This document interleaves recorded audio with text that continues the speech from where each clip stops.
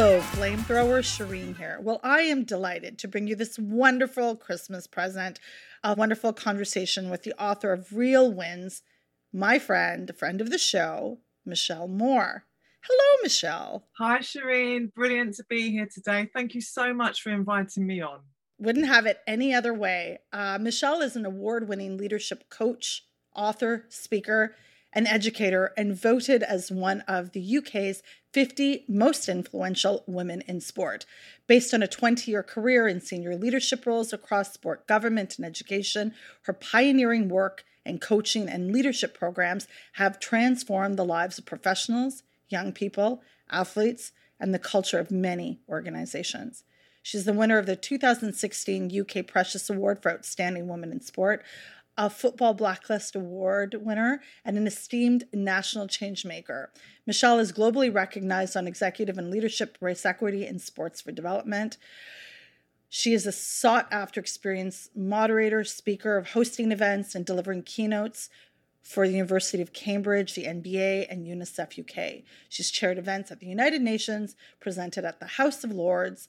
Michelle makes regular appearances for top-tier media, including BBC Radio 4, TRT World, Channel 4, BBC World Service Sports Hour, and has been featured in The Guardian, The Daily Telegraph, The Times, and The Independent.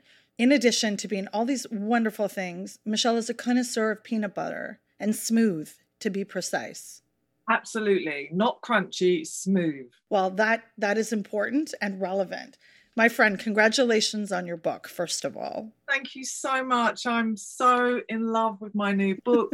For all of you listening in, I am just stroking her right now, looking at her beautifully decorated front cover. So I'm very, very proud of her. I am excited to be here and to talk about Real Wins. That's amazing. Let's talk about the cover art before we get into. It's a beautiful book, Michelle. It really is. It's bright, it's vibrant, very much like you.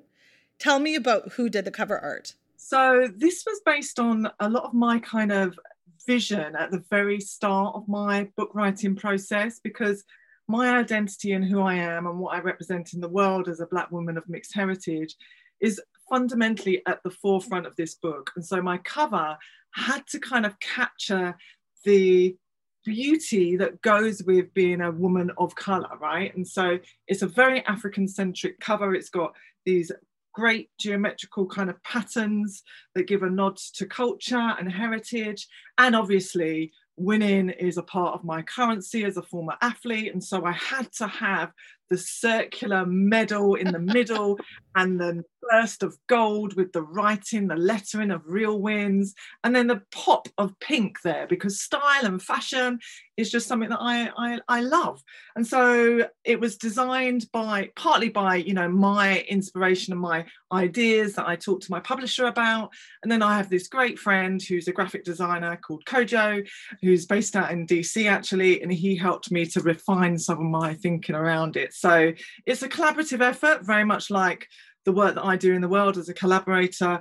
And I wanted something to stand out on the bookshelves. And some of the designs that were presented to me at the very beginning were just a bit dull, really. And I'm like, I don't understand. That's not who I am in the world. So this is the final culmination of it. And she is a thing of beauty. She is. So let's talk a little bit about your process, and thank you for letting us know about the cover art. So you had mentioned a bit before pandemic, I mean, we were chatting and full transparency here, Michelle, I consider a dear friend, and we have collaborated in the past on events for women in football in the UK and South by Southwest here in the US. Michelle, your process to write a book, because it was always in you. What was your process? It was also a pandemic, which is not over yet, quite frankly, but what was it that made you think, I need to do this now? Well, I could come up with some really big romantic idea around this, Shireen, but because it's you, I'm going to be really straight. The global pandemic had hit, and previous to that, I'd had an agent come and find me and said, we think, Michelle, that you would be able to write a brilliant book. We've seen your work. We've seen you quoted in lots of books. Jules, wonderful Dr. Jules Boykoff, one of our great comrades, friends, had kind of quoted me and acknowledged me in one of his books. So Ben Carrington. And I was just like, why do you want me to write a book? I've got a lot to do right now. Like, they're like, no, we want you to write a book. And the thing is, Shireen, they'd sent me this email and I'd sat on it for like 3-4 weeks, and I'd sent it to a friend who's an author, and he called me straight away. And he's a brilliant author, Derek Bardwell, great book, No Win Race. And he said, Michelle, I was like, oh, I haven't spoken to you for ages, Derek. And so I'm calling you because of the email. You need to respond and you need to follow this up. And so basically, I put together a book proposal and I decided that, okay, I'm going to give it a go. But I wasn't wedded to any outcome. And it's very much how I do my work in the world. I want to do good work. I want to feel as if that work is of value and makes a difference. And then I kind of just see what happens, right? And so I'd done a book proposal, and the agent was like, we have to kind of go to publishers now and see who wants to go for this idea. And it's a very eclectic idea. It's about race and leadership and sport and my journey throughout that. And my agent was like managing, there was this thing that she kept, I have to manage your expectations around this. I was like, look, I'm bringing everything that's Michelle Moore to this. Like, I'm just giving you my best effort, and whatever happens, happens.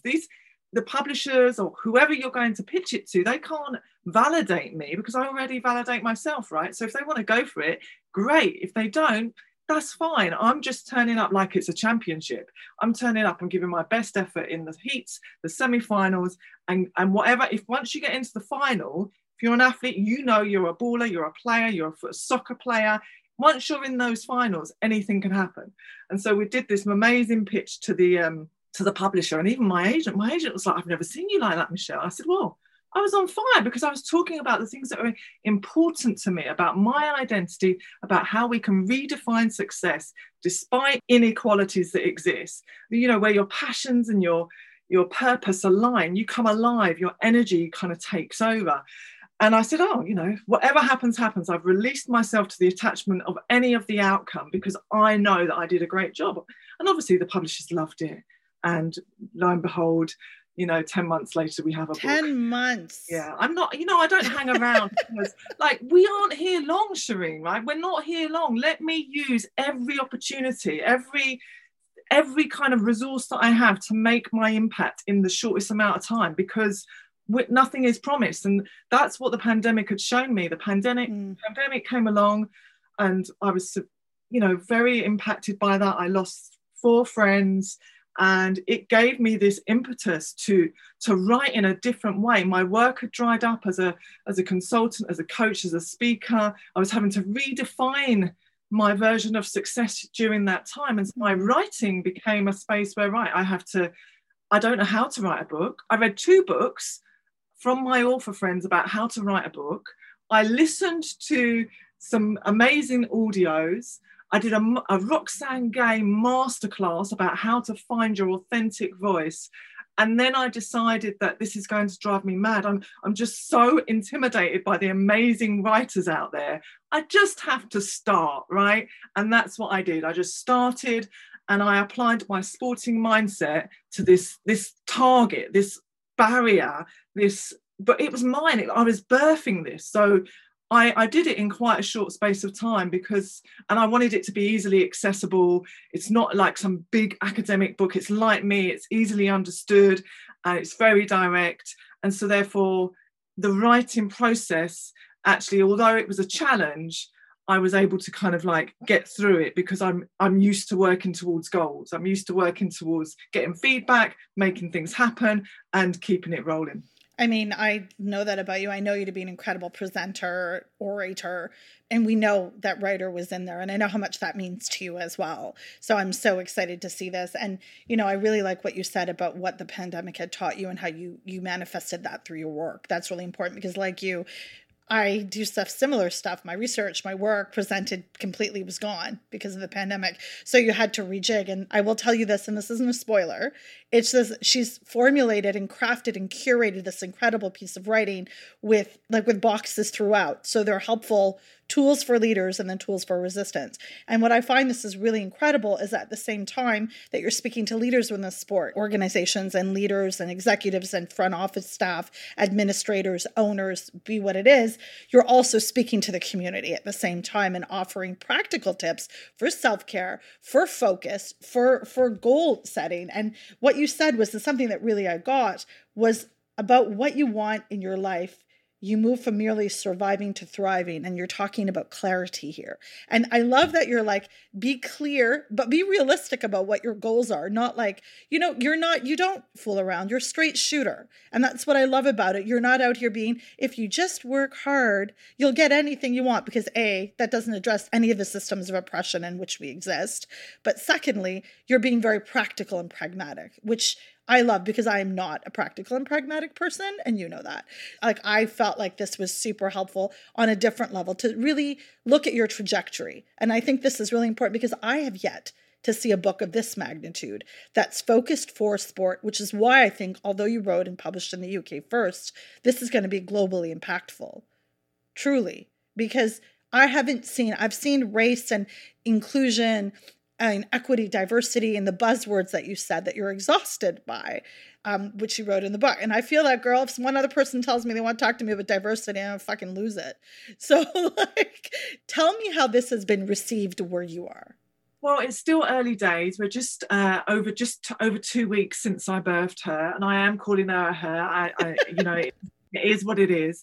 And you know what's beautiful about it is that it's when you really own your success, when you own your work in a really deep way, it's very important how it is received to you, but how others receive it. So I'm deeply curious as to how people are going to receive it. And I got some amazing quotes from some early readers. I'm very proud to have 2 Black women across the front of my book, Denise Lewis, OBE Olympian, just, a real treasure. And she called my book Powering and Inspiring, and the foreword by Jeanette Kouachi, one of this country's best sprinters ever and a leading broadcaster.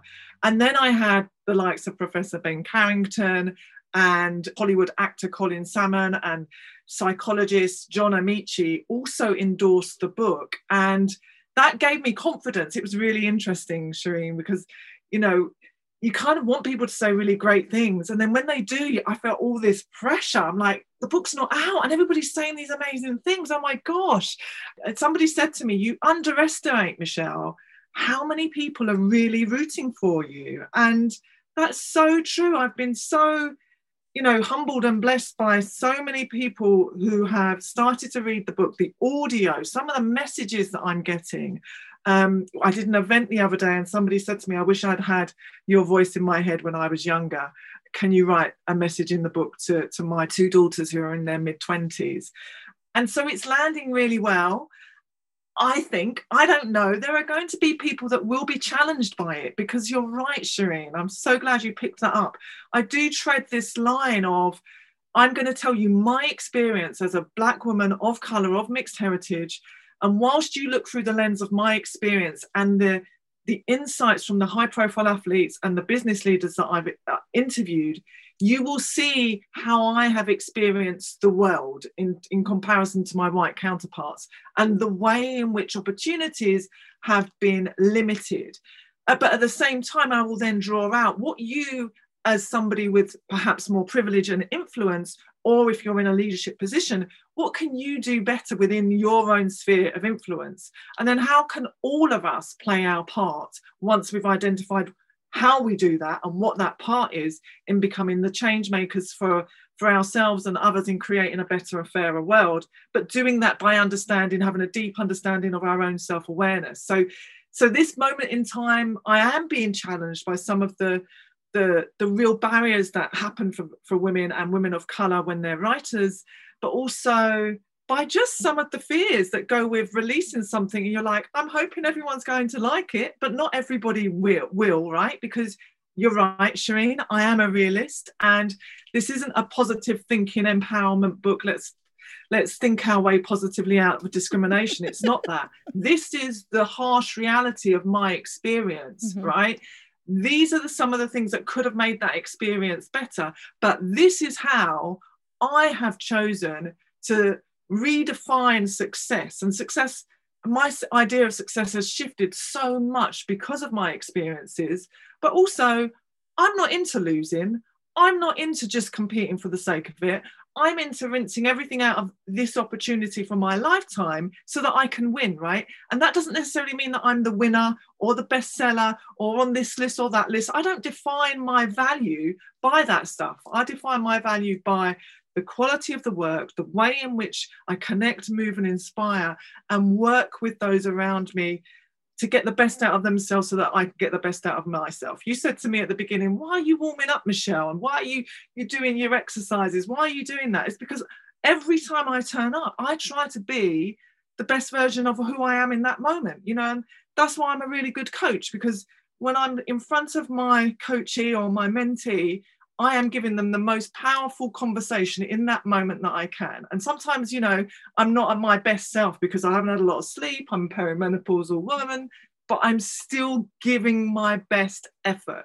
And to me, that's me winning. And that's me being of service to the world in the way that I know best, and then just releasing myself to whatever happens, happens. But don't get it wrong, Shireen. I'd love to be on that bestseller list. But obviously, I understand what it is that gives me intrinsic satisfaction. And that's when my work moves, touches, and inspires people to create change. So whoever picks this up, great, they've picked it up. And I'm hoping that it has some kind of impact on them in a real and meaningful way. And that, to me, is success. So I'm going to say this carefully because I find you inspiring. Inspiring is a word I also detest because I think it's been overused, but you truly are. You're not out here making me feel lazy. You're making me feel like I actually want to be better at what I do. You know what I mean? And I will happily ride off your energy because I'm going to bask in your momentum. And I love that because now I'm just like, I'm going to get up and mop this floor. I'm going to get up and do this. I'm going to grade all those papers that have yet to be graded. You're just, and seriously, listeners, before we started recording, Michelle's legitimately like warming up and stretching as if she's about to run the track meet. And I'm just like here drinking my coffee, being like, let's go, girl, let's get this. That's who you are. And that's why it's so fun to collaborate with you because you were so meticulous. And, you know, I do want to dive a little bit into the book. Your quote of your Nan, Olga Moore, was absolutely beautiful. This is a part of a spoken word piece that you wrote. And I'm just going to read it. I feel the weight of injustice and oppression she endured. The harsh reality of her courage, her resistance, and ultimately her empowerment has been passed down to me. I love that because you are paying homage to your foremothers and the women that came before you. And I think that's something that we need to hold a lot of joy around. And, you know, the difficulties and challenges, because it wasn't seamless. It was excruciatingly difficult, whether it's immigrant histories in your case of, you know, anti-Blackness and discrimination and all those things. But to take the learnings and help them drive you is something that I love about your book. But I also, and this isn't a spoiler, the first few words of your book were incredible. I started laughing. I'm not going to say what they are after the foreword because I know that feeling. I know exactly what you're talking about. Anybody who works in any form of anti-oppression in any lens will know. So pick up this book and go read the first couple words and you're like, yes, yes. So Michelle, talk to me a little about athlete activism that you wrote about in the book, because I know that's something that impacts you and your work impacts that as well. So that was my favourite chapter actually in the book to write, Shireen. It was, how can we all channel our inner activists and sign up to be the change maker of our lives? So for our own self-development, and therefore then be a part of creating change and challenging the status quo. So I opened that chapter with the story of how I interviewed Dr. Tommie Smith, and we all know Tommie Smith and John Carlos from the 1968 Mexico Olympic Games. And I, at that time, was a trustee for the Runnymede Trust. I was at a couple of years ago. It was the anniversary, the 50th anniversary of the salute. And I got to interview Tommie, and it was just one of those lifetime memories. I've had the picture of both of them and Peter Norman on my wall for, 30 odd years as an inspiration to me to be able to kind of find your part to play in the activism journey of this world we find ourselves in as marginalized communities. And so when I had the opportunity to talk with him, he just spoke so movingly about that redemptive power of sacrifice, and that it's only open to us when we really understand who we are, right? When we have those levels of self-awareness. And I was very fortunate as well to spend time with John Carlos when he came to the UK a few years before that. And he talked about the ripple effect that we can all have when we are challenging racism and other human rights issues. And I took that and I just made it mean something for me and for all of my readers, and saying, right, how can you align your personality with your purpose and with your change maker style? And I came up with my framework around the kind of different ways we can be activists or change makers in our lives, because people have a very different response to that word activist.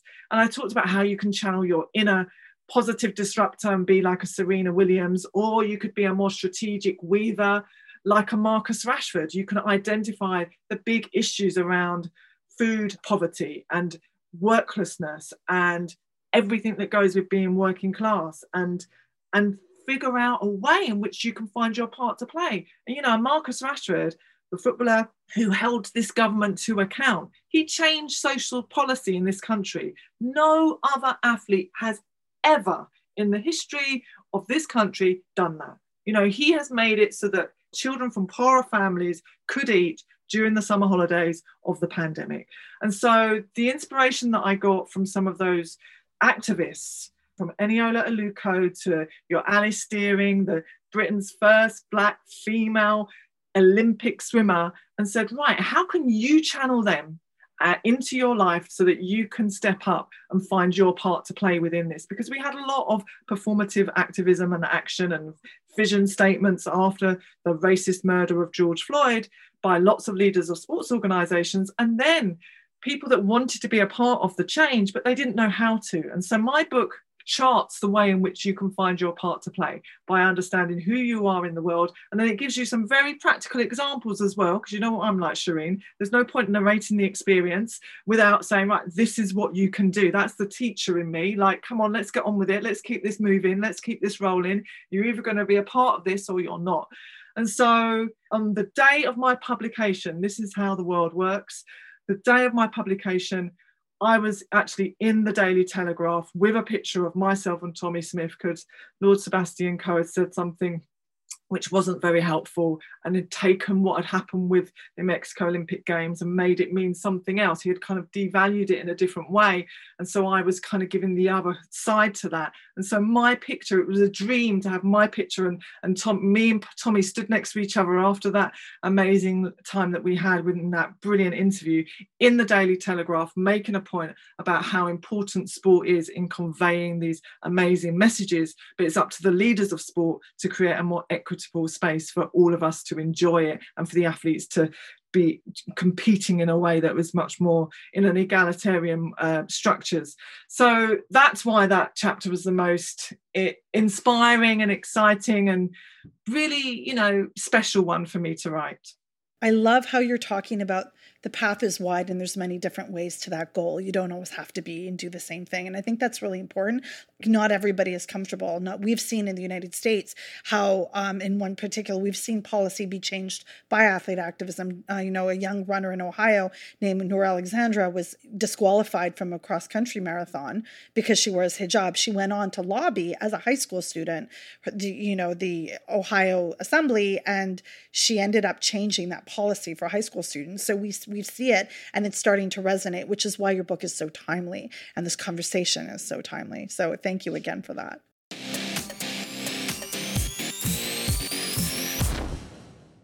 Every deep playoff run starts with building an amazing team. Doing the same for your business doesn't take a room full of scouts. You just need Indeed. Don't spend hours on multiple job sites looking for candidates with the right skills when you can do it all with Indeed. Hate waiting? Indeed's US data shows over 80% of Indeed employers find quality candidates whose resumes on Indeed matches their job description the moment they sponsor a job.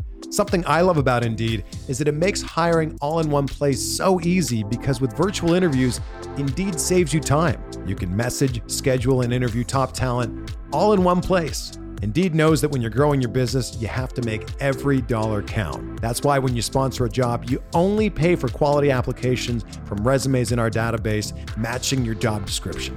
Visit Indeed.com/Blue Wire to start hiring today. Just go to Indeed.com/Blue Wire. That's Indeed.com/Blue Wire. Terms and conditions apply. Cost per application pricing not available for everyone. Need to hire?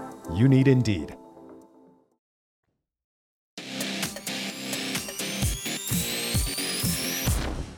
There's a moment in the book where you talk about being the only Black woman in a room of 10. And these are presumable leaders, business leaders, and organizational heads, and that someone was being completely racist. But you asserted that it was because of your light skin, you weren't perceived that way, and that you paused this man named Kevin, and you said, could you repeat that? Yeah. So what are you feeling like, A, in that moment, and B, what was it like to have to write and go through that experience again? I think, drawing on the legacy of my heritage, and, you mentioned my gran Olga Moore, I know that I stand on her shoulders, right? And so whenever we're in those positions where we feel under attack, or we feel like, we're the only point of difference in that space, I kind of draw on that strength, because she came to this country in 1957 with, a suitcase and 3 children on a boat, right? And from Guyana, small island. And she made a life for us so that we, my sister and I, my twin sister, could have every opportunity available to us. So when I'm in those moments of struggle, I draw on that. It's like I think Oprah talks about it. You draw on the 10,000, right? And I was in that moment, and it was something that I do. I kind of talk about this when I work with people around the scripts that we can have in those positions when we need to embolden ourselves, when we're like getting ready for some of these environments we find ourselves in. Repeating the last words that somebody said to you, if they're offensive, can actually be a tactic to enable them, to give them a way to apologize quite quickly and to de-escalate a situation, right? So that it doesn't become a protracted long affair. However, on that day, the ambiguity of what I look like for some people, which is really surprising for me as a woman of color who's 6'1", my physicality is out there, whose politics are very, very much about being a Black woman in the world, clear for everyone to see and understand. So it's really surprising to me when people find my lighter skin privilege as ambiguous, especially within that work context.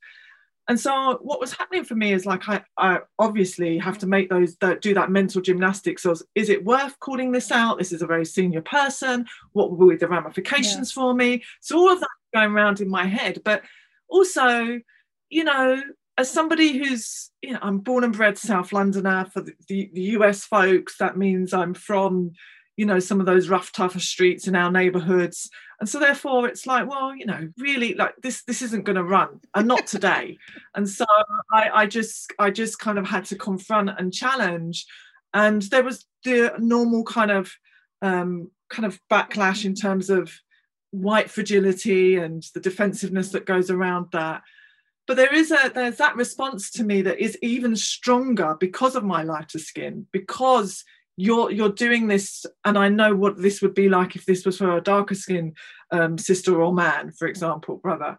So I have to challenge. There's something in me. It's one of my, it's one of my triggers that I have to be able to use my voice in that space. And sometimes throughout the book, I talk about this. I don't do that in big ways. Sometimes I'm not doing a Angela Davis every single time channeling, but I might be doing something a lower level, but still with the same kind of power. And so when I was writing about it, I don't subscribe to this whole catharsis stuff, and I don't subscribe to this whole, I have to put all of my trauma in here, is I didn't actually give specifics.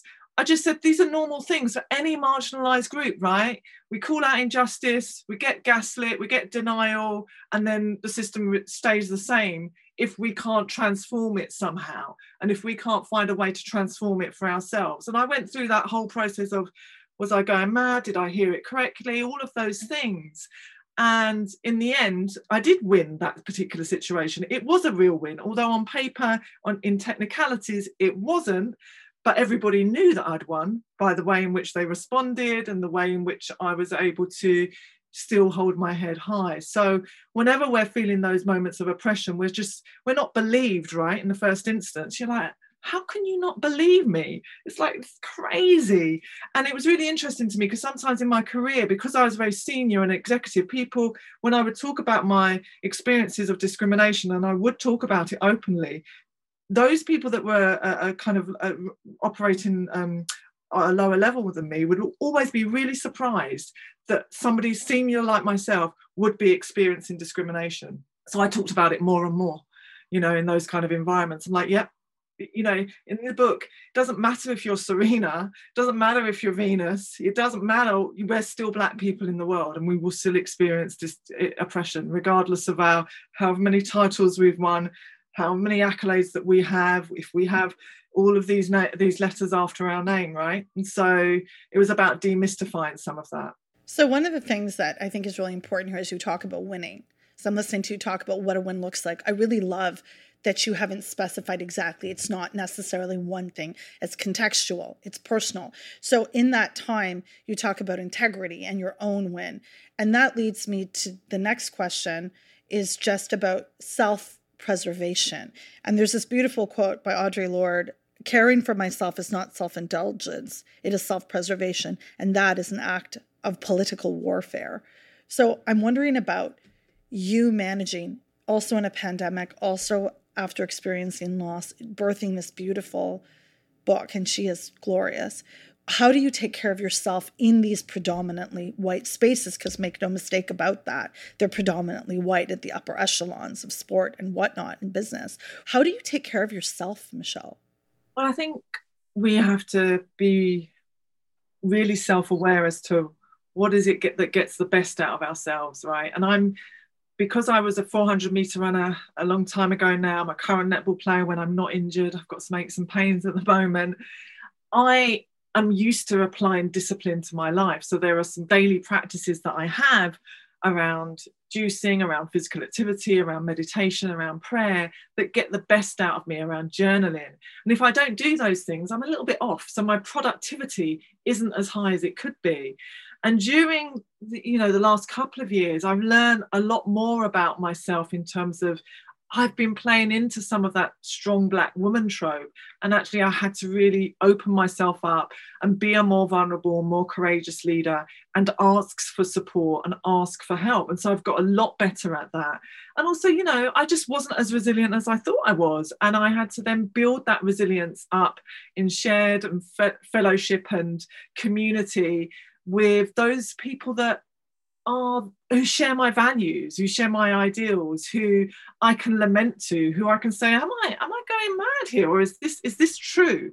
And so I have a brilliant new group of Black and brown authors that I'm a part of, and I'm able to articulate my struggles in a way that isn't censored, right? And there's a line in the book about, I often feel censored, either self-censored or censored by some of the organizations and leaders that I work with. And the book is about reclaiming that, right? Like, this is my voice, and even though there were some bits that I had to take out and all of that, but essentially you hear my voice in this work, and I have to untap that. I have to be the one that does that. And so when I'm feeling most positive is when I'm able to really lean into those resilience techniques. And I have a table in the book, in one of the chapters, around, what is it that brings me joy, and making sure that I'm celebrating and acknowledging all of my successes and the things that make me smile and laugh, and the affirmations and the podcasts, and connecting with beautiful spirits like you, Shireen, and doing meaningful work. You know, the South by Southwest panel that we did, Beyond the Burkini Ban, before people were talking about, you know, Muslim women in sport. We did that way before. And I did that because of my deep commitment to this work. And I remember starting that work a year before it happened. And somebody said to me, Michelle, South by Southwest are not interested in a panel called Beyond the Burkini Ban. And I said, well, we're going to see, shall we? So I spent a year, you know, just cultivating a relationship with the right people to make that amazing panel happen with you and Bilqis Abdul-Qadir. And it was incredible. It was an incredible conversation. Yeah, it was. I got so much from that. I loved being around my sisters. I loved being in the US, talking about issues around race, around sport, around participation. And to me, that's meaningful work. That's identity affirming. That's collaboration. That's thought leadership. That builds and nourishes and sustains my resilience, knowing that I have a sister on the other side of the world who gets me, who understands me, who sees me, really sees me, and vice versa, right? So I get involved with projects and collaborations that bring me that kind of joy and that intrinsic satisfaction in a way that perhaps somebody else wouldn't, because I know that that sustains my resilience, you know. And then seeing the work that I do coaching and individuals in their environments to navigate the intersections of oppression, and when they have a breakthrough, whether that's a breakthrough around a limiting belief, or they get a promotion, or they get a job outside of that organization, I revel in and sharing that joy and that achievement. And I honestly, Shireen, some of my mentees and coachees have gone off to get all of these inspiring, crazy, you know, really, really cool jobs. And then they bring me back in. So it's like that, to me, is like shared power, creating these networks of power, because some of those organisations wouldn't touch me with a barge pole. Like Michelle Moore, she's an anti-racist, she's a bit troublemakery, we want to stay away from her, you know. But as soon as you have a black or brown person in a position of power, they're like, well, no, we're bringing in our own people. Michelle Moore's going to come in and deliver some coaching for our targeted groups of people here who are not excelling through this organisation. Why are they not making it through the pipelines? What's happening? Why are all of our black and brown women at just middle management level? What's going on? How can we accelerate their progress through?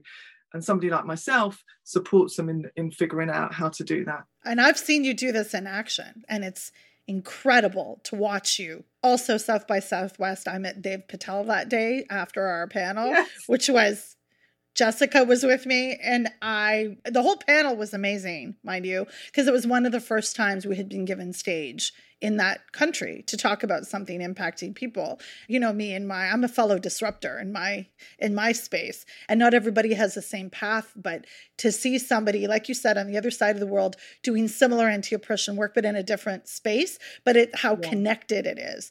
And that if I need something, I know I can pick up my WhatsApp and be like, Michelle, what do you think? And you can do the same. And I think this is very instructive for our listeners as well, because Michelle, you work independently. And then when you do work independently, you kind of feel like you're alone. But this is to reinvigorate the fact that you're not. There is a community, and you build a community. And, Burn It All Down is very much a community. So we're so happy to have you in our community. Again, I can't say it enough. Please pick up Real Wins. Michelle, where do we find you and your work? So I'm on Instagram, michellemoore.me. I'm on Twitter, Hello Moore, Moore. My website is www.michellemoore.me. I'm accessible in that way. I'm on LinkedIn. I've got these fancy letters after my name, FRSA. I'm a fellow at the Royal Society of Arts here in the UK, which is, it's not that posh. But there was a lot of Michelle Moores on LinkedIn, so I had to kind of find some letters. No, I'm a part of this amazing community. But yeah, so you can contact me through the publisher as well, Hachette UK. But I'm accessible through those forms, and yeah, I take a lot from what you just said, Shireen, because that's mutual support, that's mutual respect there. The Burn It All Down podcast is one of the ones that I had on my top of my list when I was telling my publisher there's platforms that I want to share this work on. And so I'm excited to be able to share my voice and to be a part of a community that we kind of stand out outside of the mainstream, and that's where we flourish, right? Because that's actually what I talk about in the book. You know, you find your tribes, you find where you feel seen, heard and understood, and then you rinse all of that, then you're in that tribe, and that's it. And we, you know, by being excluded doesn't determine the stance that I take, you know, at all. That just informs, right, that's good information I need. And so I can find my tribes in different communities worldwide. And that's what I'm excited about, because that's what this book gives me. It gives me that passport in a kind of different way. That's brilliant. And I'm excited that Real Winds will be coming to the US in the spring. So I will be back on, hopefully, Shireen, and you'll be hearing lots of me doing some of the publicity and the rounds, because I want Real Winds to get into as many hands as possible, and I'm excited for my US publication. I mean, I think this is an absolute tool that I'll be using and pointing to people when I do you know, EDI work, and I do anti-racism work with sports organizations on this side of the pond, which is exhausting. So this is one of the toolkit pieces I'm going to use that get this book, because this will help you organizationally, because you speak a language of management that I don't have. You have a fluency in these things. And this is why I'm so excited about your book. So everybody, I think that I can't wait to have you on again. You're welcome anytime. The door is always open for you. In fact, there is no door. There's no wall. Just come right in. Shireen, I did a talk for Loughborough University students, and Loughborough University is a very well-known, very prestigious university here in the UK. And they said, oh, we want your recommended reading. And I said, that's fine. I had a slide of like my recommended reading. I had like all the scholars up there, Ben Carrington and everyone. And then I had another slide that was to follow serious influencers in the space of sports and race. And your name was at the top, Shireen, because they know you in this country. They need to know about the Burn It All Down podcast and everything that goes with that. So for me, it's about how do we take our messages and make them as wide as possible in all of the different communities that we're a part of and serving as well. But it's here, right in front of me. I love days like this. Yeah, I love days like this. It's here. Here comes the sun.